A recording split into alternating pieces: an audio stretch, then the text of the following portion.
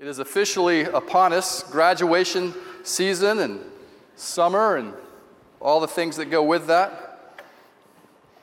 My name is Rob Hemphill. I'm the student ministries pastor here at Northland, and excited for everything that's coming up this summer and all the activities. But man, we are in the thick of graduation season, and we are also, I don't know about you, if you know anyone that's graduating today, we are recognizing our high school seniors that'll be walking across the stages in high schools and different places across. So for them, and also anyone else that may be graduating, that's in this room, you're graduating from grad school or college, or you're graduating, maybe you got a promotion at work. I don't know, we'll applaud you too. Kindergarten, whatever it is, whatever you graduated for, we want to say congratulations to you as well. What an accomplishment. What an accomplishment. So, summer brings with it the beginning and introduction of a lot of summer blockbuster movies. There was one that came out recently. I'm trying to think of, I think it's Pokemon Detective. No, wait, that's not it. Endgame, right? How many of you seen Endgame? Been there already? A few of you? What? Okay. Man, crazy movie. I understand if you haven't been there yet. I get that because it takes like a half a day commitment to go and see this movie and a ton of fees for babysitting. I mean, it's like a 4-hour endeavor. And so, but anyway, but it has already just shot up the charts in gross revenue. In fact, Avatar is still leading at $2.87 billion. But Endgame, even just being out a month, Endgame is already at $2.5 billion. Now, like you, I also know of some people that have seen it already 3 and 4 times. God bless them. Praying for them to get a life, but we're just in that moment. Like it's a big thing. It's happening. So you sure go see it, but plan your week around it. Apparently. So the term Endgame, I thought we have to capitalize on this. And so we started looking out, I was like, man, I'm going to go with that. Endgame. Endgame is terminology, it's phraseology used in strategic gaming, in strategic games like chess. In chess, as you're sitting across your opponent playing a match, you have set forth an endgame in mind. In fact, what it means is how you're going to finish the match with a plan for victory already established. How are you going to get to that point where you can begin your end game, where you're going to go into your end game strategy in order to finish with the victory? Now, I didn't know this because I don't play chess that much. And in fact, the last time I played was probably on vacation when the power went out and we were playing by candlelight because there was just nothing else to do. But I didn't know this, but an opponent in chess can tell a lot about you and about your end game of what it's going to look like there at the end of the match based on how you start the match. I didn't know this. Maybe that's why my 9-year-old beats me all the time. I'm not sure. But that is what can tell someone what your end game is going to look like. And so with that theme in mind, I wanted us to look at the book of Hebrews this morning because the writer of Hebrews kind of writes with this end game mindset, if you will. And even in chapter 12, as you turn there, we can see at the beginning of chapter 12 where he encourages us to run the race that God has set before us, keeping in mind what is at stake. And he says, run that race with perseverance. And the writer of Hebrews continues on in those verses. And the chapter began with this encouragement to run the race, but then it continues on. He says, spiritual growth comes through training. Because that mindset, that end-game mindset, that's not something you and I are born with.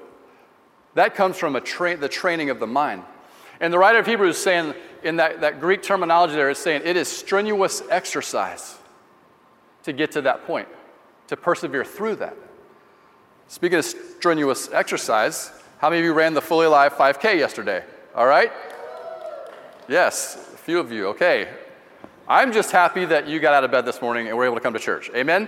So, excited. I was there with you, running in spirit. I really was. The writer continually goes, he says, scripturally, this passage encourages us as Christians to press on through all of the hardships, through the experiences that you and I suffer together, walk through together. Why? Because it is training us, as it says in verse 11, for what's to come. Look at verse 11. It says, all discipline for the moment seems not to be joyful, but sorrowful. Yet to those who have been trained by it, afterwards it yields the peaceful fruit of what? Of righteousness. So once again, we've been through them. We can see how God used those struggles to train us for what is to come and to get us through those. It's the same thing, and it was probably taken, honestly, out of the Old Testament in the book of Isaiah. Because in Isaiah, chapter 35, it says, encourage the exhausted and strengthen the feeble. So the writer of Hebrews is saying basically the same thing, but this time he's saying it with encouragement. This time he's saying with like go, you can do this. You've got this. This is not unlike language that a trainer would say to his athlete. So it's good spiritual advice. It's good athletic advice. Yet it's in the context to continue the path that you have begun with your end game in mind. And so the whole kind of big takeaway that I want us to walk out of here with this morning is this. Kind of a scriptural warning to us all, if you will. That it's possible to do something now in the moment that will affect, through a decision, the future that we want to get to, but once we get here, we actually probably may not like. And with that in mind, we look at the writer of Hebrews and what he's saying through this. And we want to watch out because he says, here's what he says. He says, watch out, or heads up. Say that with me. Say heads up for the Esau syndrome. This is the Esau syndrome. Don't trade away God's lifelong gift in order to satisfy a short-term appetite. In other words, how do we navigate the moment to get to our future over there? Going back to Scripture, this is what he says. It says, heads up, watch out for that. Don't be like Esau, because why? Because verse 17, look at this. He says, for you know that even afterwards, when Esau desired to inherit the blessing, he was rejected, for he found no place for repentance, though he sought for it with tears. So tears or no tears, it was too late. A little context here. This is just an Old Testament truth and story being told through the eyes of the Hebrew writer here. And what he's saying, to give you a little background, he's saying, watch out. Don't be like Esau. Watch out for the Esau syndrome. Who is Esau? Well, Esau, as we know, was the grandson of someone famous in the Old Testament, a guy by the name of Abraham. Right? We know Abraham. Abraham would be, if we were going to do a biblical hall of fame, Abraham would be like a top 5 inductee. Would you agree? Amen? So he's that guy. And so Esau's the grandson of Abraham. Now, Abraham was considered, he was just a regular guy, to be honest. Until one day when he truly believed God. And then he became known as the father of our faith, the father of anyone who believed, according to Scripture. And through him, God said, Abraham, I'm going to bestow upon you all of these promises for you and your bloodline, your family. Abraham's like, okay. God says, first of all, first promise is this. You and your wife Sarah are going to have a boy. Abraham probably chuckled. Here's why. They weren't younglings anymore, right? They were a little old. In fact, they were super old, kind of, sort of. Right? And so they're probably looking at that going, picturing themselves as this couple pushing the stroller around, people like going, what's up? Like, what is that about? Like, right? So this was not something that seemed possible, but that's the whole point. Because God does the possible. He does the impossible. He does it when it's just beyond possible or just beyond impossible. He does the possible. He shows up in a big way. So this is what he says. God promises Abraham and Sarah, they're going to have this boy, but then he doesn't fulfill the promise right away. He waits another while. And not only does he show up and fulfill the promise, he says, I'm going to fulfill the promise, but I'm going to wait until Abraham's body, get this, is as good as dead. Now, I'm not an expert, but I don't think that's a compliment. You don't see that in many social media profiles, right? Like, my name is Tim. I love soccer, I'm in banking, and my body is as good as dead, right? Like, that just doesn't show up, like, hey, contact me, or, yeah, okay. So that just doesn't show up in many social media profiles, nor maybe should it. But here's the point. Like, Abraham's body was as good as dead, is what he's saying, and that's where God showed up. God fulfilled it when it wasn't not just impossible, but it was beyond impossible. Listen, if you're here today and you're just checking out this God thing, you're just checking out this faith thing, I want you to hear this, because you'll hear in this story and as we go on throughout the day that God is a God who shows up in a big way. When it seems impossible, here's a little thing you need to know about God. God can bring streams into the desert. God can carve out highways through the sea. He is a heavenly king with omnipotent powers, with an earthly care and concern for each and every one of us. Amen? And that is our God. That's the God that we serve. And so he shows up in a big way. When we think it's humanly impossible to achieve, God shows up and says, no, it's possible. Watch this. That is the God that we worship. That is the God. And impossible is just not in his vocabulary. So at the beginning of this promise, not only Abraham, Sarah, you guys are going to have a boy, but that's just the beginning of it. Because that boy is going to come from a nation, and it's going to have so many descendants, more descendants than the stars in the night sky, according to the verses. It was going to bring ultimately the Jewish nation, and through that, it was going to bring a Messiah, a Savior. And then I want to throw in the 2019 translation. God was going to bring an Avenger. Amen? I mean, but unlike Thor and Hulk, Captain America, and all these guys together, Iron Man, unlike those guys, which are great and all in their realm, this Avenger, the ultimate Avenger, was going to come and was going to crush the head of the enemy. He was going to conquer death. He was going to bring men back to life, take them to heaven. He was going to rule over all of the world. Every knee shall bow, every tongue will confess that Jesus Christ is Lord. That is the ultimate Avenger who is coming, and he is coming soon. Amen? So, through that, and that was the promise that God gave to Abraham. Through that, through your family, through your bloodline, through your lineage, through your faithfulness, Abraham. These are the promises, these incredible, unseemably possible promises are going to take place through your life and through the life of your family. And so here we are, and so this happens, and let's read what happens next. So if you have Genesis 25, 27 through 34, if you want to follow along there, we're going to read this.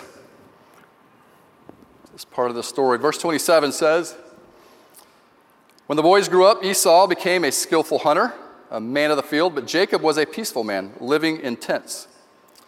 Now Isaac loved Esau because he had a taste for game, but Rebekah loved Jacob. And when Jacob had cooked stew, Esau came in from the field, and he was famished. And Esau said to Jacob, please let me have a swallow of that red stuff there. It sounds really good. For I am famished. Verse 31, but Jacob said, first, sell me your birthright. And Esau said, behold, I am about to die, so of what use is this birthright to me? And Jacob said, first swear to me. So he swore to him and sold his birthright to Jacob. Then Jacob gave Esau bread and lentil stew, and he ate and drank. He rose and he went on his way. Thus Esau despised his birthright. Now, interesting part of that story we're going to get to in just a minute. And by the way, if you're dining in with us this morning, our servers will be with you in just a second. If you're on the front row today, you may be getting what's in that crock pot. But maybe you don't want it. We'll have to wait and see. According to the promise here, the birthright is passed down to Isaac. And even Isaac and Rebekah have to overcome this surmisable, what seems impossible, right? Because Rebekah struggles with infertility for like 20 years. But then she hits the lotto. She gets pregnant. And she doesn't just get pregnant. She gets the 2-for-1 deal, right? Can I get a hey, hey? All right. She's having twins. Man, what a great thing. Or maybe a surprise. But either way, it's a great thing. God's fulfilling his promise. And so here comes the day of birth happens. First baby is born. It's a little boy. And they look at him. There he is. We're going to name him Esau. Esau means hairy. Hairy baby? I'm not sure. I don't know what that means. That must have been a lot of fun in elementary school later. Then comes the second little boy. And he's hanging on to the heel of the first little boy, and so they call him heel catcher. And his name, as we now know him as Jacob. And Jacob comes out, he's hanging onto the heel of Sasquatch in front of him, and they come out together. But because of what the Bible says and the standard for them, the firstborn is the one who gets the birthright. Now, why is that a big deal? Because the birthright does three major things. Number one, whoever has the birthright gets a double portion of the family's financial inheritance. Now, with two boys being born here, what happens is those portions are divided up into thirds. Therefore, Esau, having the birthright, will get 2/3, Jacob 1/3. Now it's starting to make sense, right? Dollars and cents, right? So the second thing about having the birthright means that you have a priestly role within your family and within the community. And the third thing is simply that all decisions, if there's any disputes with the family business, if there's any disputes, whatever, all decisions come back and rest solely on you. Now, do you think that if those two boys had known what was at stake, that that would have been like the cage match of the century inside, right? As they're racing to get out, knowing what is ahead of them, but they didn't know that because God created them very differently, as we're about to see. And so, as we continue, as the scripture provides, the story of what happens between these two guys, they're twins, yet they're so different. And they're out in the field. Esau's in the field. Jacob's in the tent, as the verse said.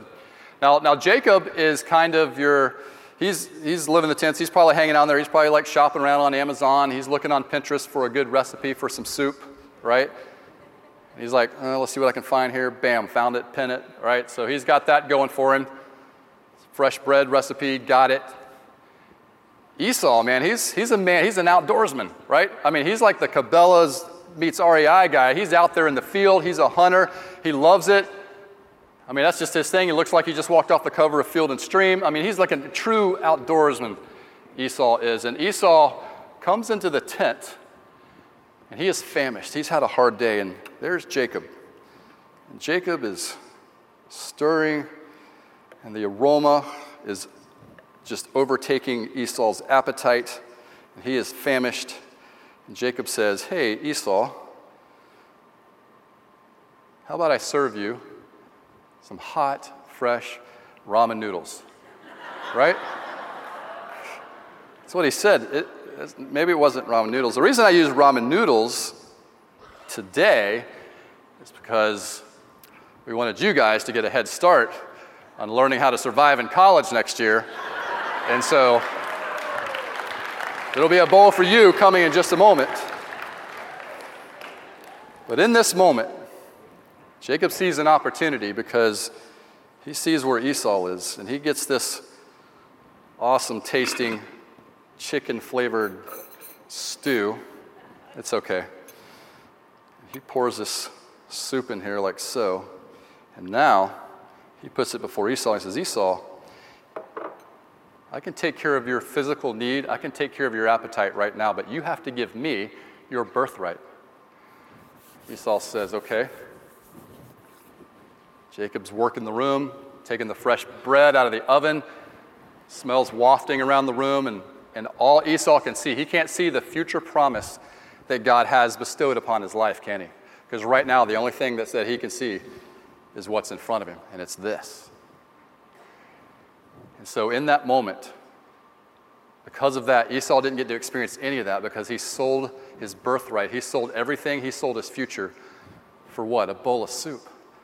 That seems unbelievable. It's true. It's in the Old Testament. Go and read that story. And I want you to know this. That steamy stew, when it hits our noses, and I don't know what this steamy stew represents for you, but when it hits our notice, a lot is attached to this. For a lot of us, it's our happiness. For a lot of us, it's our identity. For a lot of us, it's our fear. It's our anxiety is attached to this. And when it's served up, and all we can see is this, all we can smell is this, all that we can intake is what's right here, we buy into it. And it changes the trajectory, and it causes us to go from a moment where we knew where we were headed, where God had our best at stake, our best planned out, and it changes the trajectory of where we go. I don't know what that represents for you today, but I want to give 3 warnings. Three warning signs, because here's the thing. You don't want what the devil has in his crock pot. You don't want it. It may seem good, it may smell good in the moment. You don't want it. And he is slow cooking the death of your calling. And students, listen to me. Those who are about to walk out of here and go to college campuses all over or go to work, wherever you're going to go, you've got to be prepared. You've got to say no. And we're going to talk about what you can do to be ready for this moment, because it's coming. It's coming. I mean, you may walk on campus here in a few weeks even. Some of you are starting out this summer. And there's going to be a guy on campus. All this stuff's going to be going on. And he's going to be known as the free T-shirt guy. All right? He's going to be throwing out free T-shirts. And everybody wants free T-shirts, right? Anybody want a free T-shirt? Okay, yeah. Over here. All right, Becca. Nice catch. But here's the thing. I'm out. Sorry. We didn't reload. My bad. But here's the thing. Those T-shirts aren't free. He's not the free T-shirt guy. What he really is, he's the credit card guy. And you're going to walk on campus, and he's going to say, hey, if you want that free T-shirt, just sign the dotted line here. And man, your first semester, we got you covered. You can go and you have a $5,000 limit. No one's going to know. In fact, when you don't sign away, they'll continue pushing. And they'll say, what if you didn't see a bill or a statement for 90 days? And in their mind, in your mind, you're thinking, wow, 90 days, my parents won't even know. Right? And we make decisions then that change the trajectory of where we're going in a moment. And we've got to be careful of that. We've got to guard ourselves against that as you go. And we're praying for you, and we'll talk about that in a minute. God, the enemy wants us so bad just to pull up a chair here. We've got to protect our minds. We've got to protect who we are. And we've got to know, before we walk in any tent that might be serving that kind of soup, we've got to know whose we are. So here's the first thing I want you to write down today. Your desires, guess what? Your desires can keep you from your destination. I mean, Esau's desire was food, right? But I mean, desire is desire, appetite is appetite, doesn't really matter. That's why Paul was writing to the church in Philippi, and he said, in Philippians 3:19, he said, about the possibility of living in a place where your God is your belly, where basically feeling good is the highest God. Now, the other services didn't get this part right here. But I want to talk to you about this for a second. God designed us with a sex drive. That's a good thing, right? We all have a sex drive, okay? It's okay. Students, it's okay. That's part of who we are. Everybody's like on the edge, like, what is he going to say next, right? It's like, okay. So, it's okay. That's the way God designed us. He knows what our appetites are. We were built to have certain appetites when it comes to romance and intimacy and sexual relationships. There is a way, there is a place, there is a time to fulfill that appetite, to fulfill those desires. And it's not bad to have a sex drive, but it's not okay to let sex drive. And what I mean by that is this. Be responsible with all of the freedom that God has given you. Because he's given us a lot of freedom, and we have to operate within that. So be careful. Be careful as you engage in these relationships. The temporary, though, is what can keep us from the eternal. Your desire can keep you from your destiny. Martin Luther said it like this one time. He said, just because birds fly overhead doesn't mean you need to let them nest in your hair. Got it. And we're moving ourselves away from, when we make decisions like this, moving ourselves away from what ultimately one day we're going to desire. That's the first thing. Second thing is this. Jot this down. When our stomachs get empty, our standards get lower. It's never happened to you, I'm sure. When I moved out of my house and with my parents, I moved away and went to school in Fort Worth, Texas, and I met a guy there. His name was Mike. He was another Floridian, and we commiserated together because we didn't see the sun for like the first 10 days that we were out there. It was in January. It was miserable. And we're depressed, and we're like, we survived the first couple of weeks with all of the new student orientation and welcome dinners, and we ate all the free food that we could get our hands on. And then it came time, like we're out of food, and we're tired of eating out, so we were like, hey, we got to go to the grocery store, we got to make a plan. Strategic grocery shopping, people, it's a thing. So we get in his truck, we take off to this place called Kroger. Anybody ever heard of Kroger? Okay, all right, whoop, Texans in the house. Okay, so Kroger, it's a great grocery store. Kroger's the only place you can go and buy a can of peas and a Colt 45 at the same stop, right? Like this, only in Texas, right? Hook 'em horn. So we're in this grocery store, and it is about 5 or 6 o'clock at night, and we're starving. That's the best time to go to the grocery store, right? No, not. And the dorm that we lived in, it was older, and so it was difficult. They didn't have a kitchen area. All they had to cook with was microwaves, and like guys would sneak hot plates into their rooms, that kind of thing. So it was kind of desolate. But these guys that had lived there for a while said, hey, load up, when you go to the grocery store, load up on frozen dinners. You can survive on that for microwaves. And we're like, boo, we got a plan. All right, so we go running off into the Kroger with our cart, and we start where? Frozen food aisle, right? So we start there, we load up, and then we get about halfway through the store, we realize that like, we don't have any more room to put anything. And we're buying for the both of us and going to split it at the end, because that makes sense. And so there's 2 guys never gone grocery shopping before, right? So this is just an accident waiting to happen. And so we get to the end, and we get halfway through the store, and we're like, oh, like Chief Brody on Jaws, we're going to need a bigger boat, right? So he goes and gets a cart, and he comes back, and we fill that one too. Next thing you know, we split up. We come back to the checkout, and like, man, we're like up to $150 in groceries. We're like, oh, this will last us all month, right? That's easy. So this is a smart move. And so we load all that in the back of his truck, and on the way back to seminary, it's now like in the high 30s, and we're freezing. There's no sun out. We're just like, and all of a sudden there's this billboard. And on that billboard, it's a Wendy's billboard. On that man, big old picture of like some hot chili steaming coming out, baked potato next to it.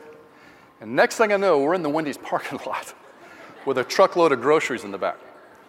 And we're inside eating and just basking in this moment. This is great. We needed this. We deserve this. We were questioning whether God called us to the wrong seminary for a moment. They were like, finally the sun came out later, but in that moment we gave up, and for a $5 baked potato and chilies, we lost quite a bit of groceries, because when we got back and started unloading those frozen, remember that's where the aisle we started out on hours ago? Because those now frozen TV dinners, or frozen dinners, whatever they were, are now just a mere lukewarm suggestion, and it was all for weight, and all for what? Because our eyes, our appetite, our stomachs were empty. And our standards get much lower when our stomachs are empty. And that's what happened to Esau. He wasn't filled up, and he gave in to his appetite. He gave in to what was right there in front of him. And that happens to us. We're all susceptible to that. So now listen, I could spend some time, and we could all just kind of like pile on Esau and kind of make fun of him and who he was and the decisions that he made. But it would probably serve us better if I was really honest with you right now and tell you that I can do in minutes what can change the trajectory of where God wants to take me and have decimating results and effects on me and my family. We're all susceptible to that. We all are. That's why we got to do what God has called us to do here. Listen, if you're unclear about your calling, that's why and who you are and who your identity is. Listen, this was for Esau, this was all about timing. If you think that the enemy doesn't have something cooking up for you and is waiting for just the right time, maybe it's the time when you just had a fight with your spouse. Maybe it's you just had something happen at work. Maybe it's an opportunity that presents itself, and someone's saying like, hey, guess what? Come on up here. No one's going to see this. Go this way. Here's a way to cheat, shortcut to get to where you want to go. No one's going to see. Maybe it's in that moment. Because timing's everything. Do you think that Jacob and Esau, do you think that conversation would have gone the same way if this would have been the first thing in the morning and they're sitting around the breakfast table and Jacob says, hey, Esau, trade me your birthright. I'll give you some more Captain Crunch, right? Esau's like, are you kidding? Are you crazy? That's the dumbest thing I've ever heard. Come here, puts him in a headlock, and grow up, right? The devil, the enemy knows our timing. He knows when we are at our weakest, when we're down, and he knows when to attack. He knows what to put in front of us. And so we've got to be cautious about that. Poor Esau didn't have a chance. And that's why we have to know whose we are. In 1 Peter chapter 2, it says, to make your calling and election sure. In other words, know whose we are, know in who we are, and know who is watching over us. And we need to find our identity in who Jesus is through us. Listen, why do you think David in Psalm 19:11 said, thy word I've hidden in my heart so that I may not sin against thee? David's saying, when you walk out into this world, don't walk out there on an empty stomach. Walk in there with the truth of the gospel in your heart. Walk out there with the truth of the gospel in your life. That way when credit card guy shows up, that way when people come and try to tempt you, say, hey, you know what? Go this way. No one's watching. Yeah, but God's word says, hey, go this way. Hey, you can cheat on this test. You're in a room. No one's watching. There's no cameras. No one's ever going to know, and you can get a higher score if you cheat. Yeah, but God's word says, hey, you know what? You're filling out your taxes right now. Guess what? No one's ever going to see. No one's ever going to know. Yeah, but God's word says. We have to hide it in our heart. How do you think Jesus got through all of those temptations in Matthew chapter 4? What did he do? Every time Satan was like, hey, Jesus, come here. I've got something for you. You want to be powerful and all-knowing and all that? All the power in the world. Stir, stir, stir. What did Jesus do? He said, yeah, but it is written. 4 times he said that. But don't you want to be everything? I can give you all the power, everything you ever wanted. Yeah, but it is written. It is written. It is written. He knew the power of God's word. We have to know the power of God's word. So that's what our identity is in. The more of God's word that's in us. Listen, if I have a stomach full of grilled chicken breast and broccoli and vegetables and all these great things, a couple power bars, whatever, I'm less likely to be attracted to what is over here. That's where Esau fell through. He wasn't protected.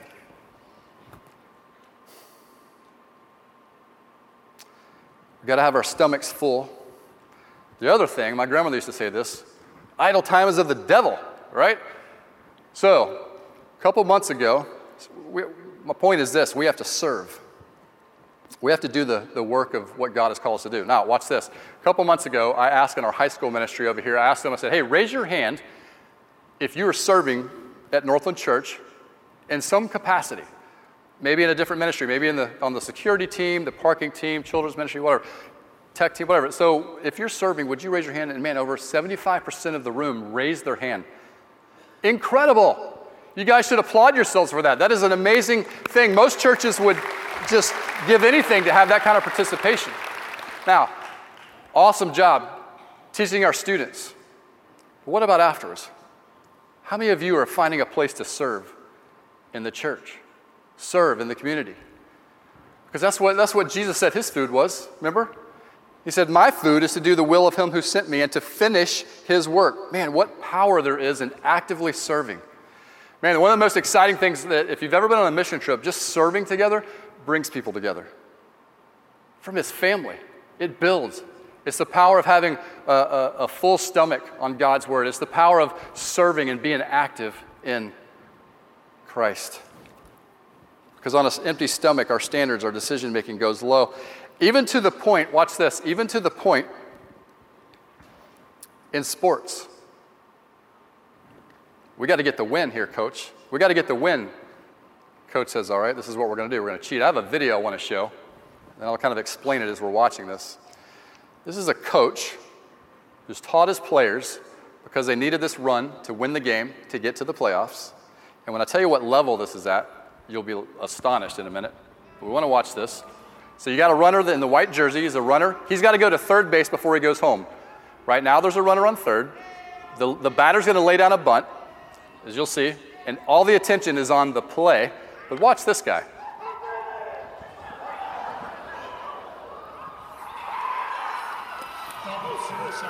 This team goes on to the playoffs. They make it to the playoffs. This, unbelievable. 2 umpires, the entire opposing team, the press box, the fan base, no one catches this until this video goes viral.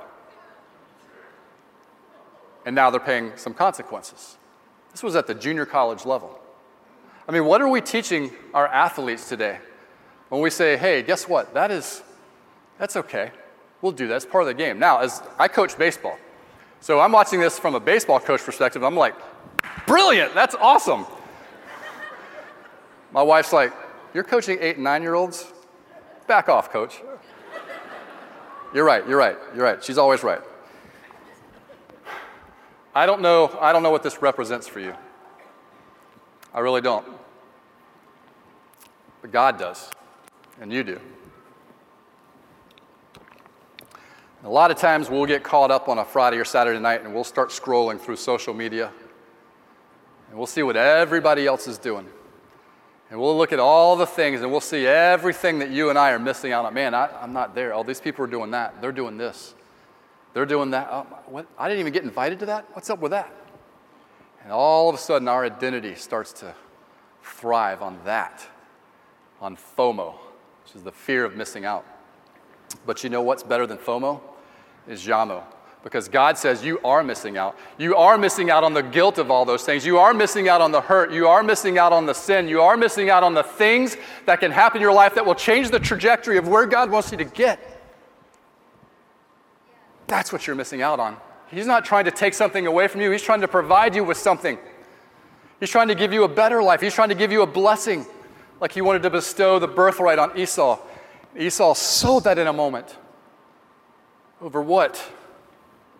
I don't know what this represents for you. It may be something that you struggle with, and I pray for that, but it also may represent something that took place in your life. Maybe it was a tragedy. Maybe it was something traumatic to where afterwards you're like, I quit. I can't get back up. And the enemy said, you know what? It's okay. It's okay. Stay down there. I've got just the thing. And you started realizing how attractive this comfort sin was in your life. Oh, he knew how to serve it up like a perfect culinary dish. Laid it out perfectly and laid it before you. He knew what he was doing. Here's what I'm saying to you. It's not too late to get back up, because if whatever happened and you said, I quit, I'm not going on, the enemy said, it's okay, we'll take care of you. I'm saying get back up. When I was the last semester or not the last, but my second semester of seminary, you're definitely going to think that I chose the wrong seminary after I tell you this story. I had just gotten engaged to Audra, who has become my wife and number one supporter, and love her very much. We had just gotten engaged. It's August. I went out a few days early back to seminary, sitting on the dorm room. There was a couple dead days before the semester actually started, and there was a couple of us were sitting on the stairs in the dorm, the big room at the front of the dorm, and this guy came in. He was a seminary student. He said, hey, I just got a call. God's called us to a church in Houston. He goes, I got to go pack up my house, and we got to get a truck. I got to be there by the end of the week. And he's like, I'll pay you guys. I'll buy you lunch. I'll buy you dinner, whatever it takes. I just need some help. And we were like, yeah, we're in, right? That's a no-brainer. We're all in. And so we take off over there. There were 3 of us, and we help move. We help pack, and we get everything. We start loading stuff up in the truck.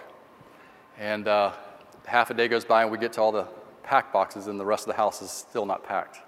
And so we have to go and help this. And this is a long process. We get back from our dinner break. One friend leaves, so it's just me and my friend Paul. And as we're kind of strategizing about which box is going in next, which big thing's going in next, kind of just standing between the truck and the garage, and didn't really notice. The mom is holding a little baby. She's sitting on the steps of the front door, and Dad is in the back trying to help us figure out what's next and kind of thing. We didn't notice there was a car down the street.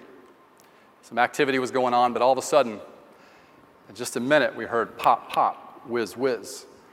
And we're trying to figure out what is happening. Pop, pop, whiz, whiz again. And there was a low-hanging tree in the front yard. I'll never forget the sound of those bullets flying under the limbs of those trees, cutting those leaves and things falling to the ground, kind of almost in slow motion. And as we begin to determine what is happening right now, that this is a drive-by shooting, you don't know what to do in that moment. You just kind of respond. You just kind of react, just instinct. And in the moment, the mom starts screaming. She's kind of pushing over boxes and falling kind of back in the garage with the baby on her chest. And And as the car now is kind of driving towards us now, pop, pop, pop, pop, gunfire coming from 2 windows.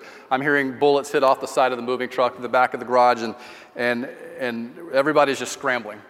And as I turned, there's a little girl here, and there's the little girl, I took her and I kind of threw her over some boxes on top of her mom, and the dads jumped down behind them. There's a box over here. I'm diving over the back of that box, but right before I do, I look back at my friend Paul chose to go up the ramp and into the truck, and I just looked at him and I was like, oh man, just get down. I'm screaming that as I'm diving now over the box back here, and I lay there and I'm just praying, God, please don't let this car stop. Paul will not have a chance. And miraculously, guns blazing, bullets flying, this car just continues to drive by, take off, and we don't see him again. Next thing you know, we're grabbing everybody, running everybody in the house, making sure everybody's okay. It was a traumatic moment. You just don't know what to do in that moment, right? And so we're trying to think it out. Obviously, the police are on the way, and it seemed like in 5 minutes, there's police cars everywhere, there's helicopters flying over, like the neighborhood's in an uproar, and there's just all this stuff is happening, and you just don't know what to do. And so after the police come and we talk to them, and they try to get us settled down, and everybody's just kind of shaking what's going on. And we're like, why us? We're just a couple. This is seminary housing. They know what the seminary is in this neighborhood. Why us? We're just a couple seminary students. And the officer said, it's just a gang initiation. That's all it was. And in that moment, as scary as it was, now we're in the house, and the guy says, look, I just, a couple hours later, or an hour later, after all the police had come and done their thing, thankfully they parked a car down the street to let us finish, because the guy said, look, I just want to pack my stuff up and get my family out of here. And so he's like, I'll pay you double the rest of the night. We're like, you don't have to do that. We want to see you get out of here. So we worked like dogs the rest of the night, got him out of there, got back to the dorm at 4 o'clock in the morning. And I remember waking up the next day just still kind of like, what just happened? Thinking about my life that had flashed before my eyes, thinking about just having gotten engaged, just thinking about my parents, maybe never seeing them again. And all these thoughts are rushing to me, and I called my mom, and I remember my mom as I'm telling her this story, and I remember hearing the fear in her voice. Maybe even just a tear, sniffle. I remember her saying, it's okay if you want to come home. It's okay if you want to quit. We'll understand. Everybody will understand. And I got to be honest, I wanted to go home. I needed to see my family. I wanted to hug them. But I knew also, and this is what I told my mom, I knew that if I go home now, I won't come back. Because I know that God's got something for me in my life. He has something planned for my life. He's got my end game in mind. And I need to have it in mind too. I'm not stopping. This is just the enemy trying to serve me something, trying to keep me on the ground. So I continued on and finished seminary here today, thank God. But in that moment, I wanted to quit. I didn't sign up to be in gun battles out here in Fort Worth, Texas. This was not my thing. So I just encourage you to say this. I just want to say this to you. So whatever it is that enemy has cooked up for you, whatever, maybe you've eaten that soup, maybe you just inhaled it and drank it and said, I'm done. It's not too late. God still has an end game for you. God still has a plan for you. And so today I would say, get up. Get up and keep running with perseverance. Get up and keep running with your stomach full, with your hands busy with the work of the Lord. Get up and keep running.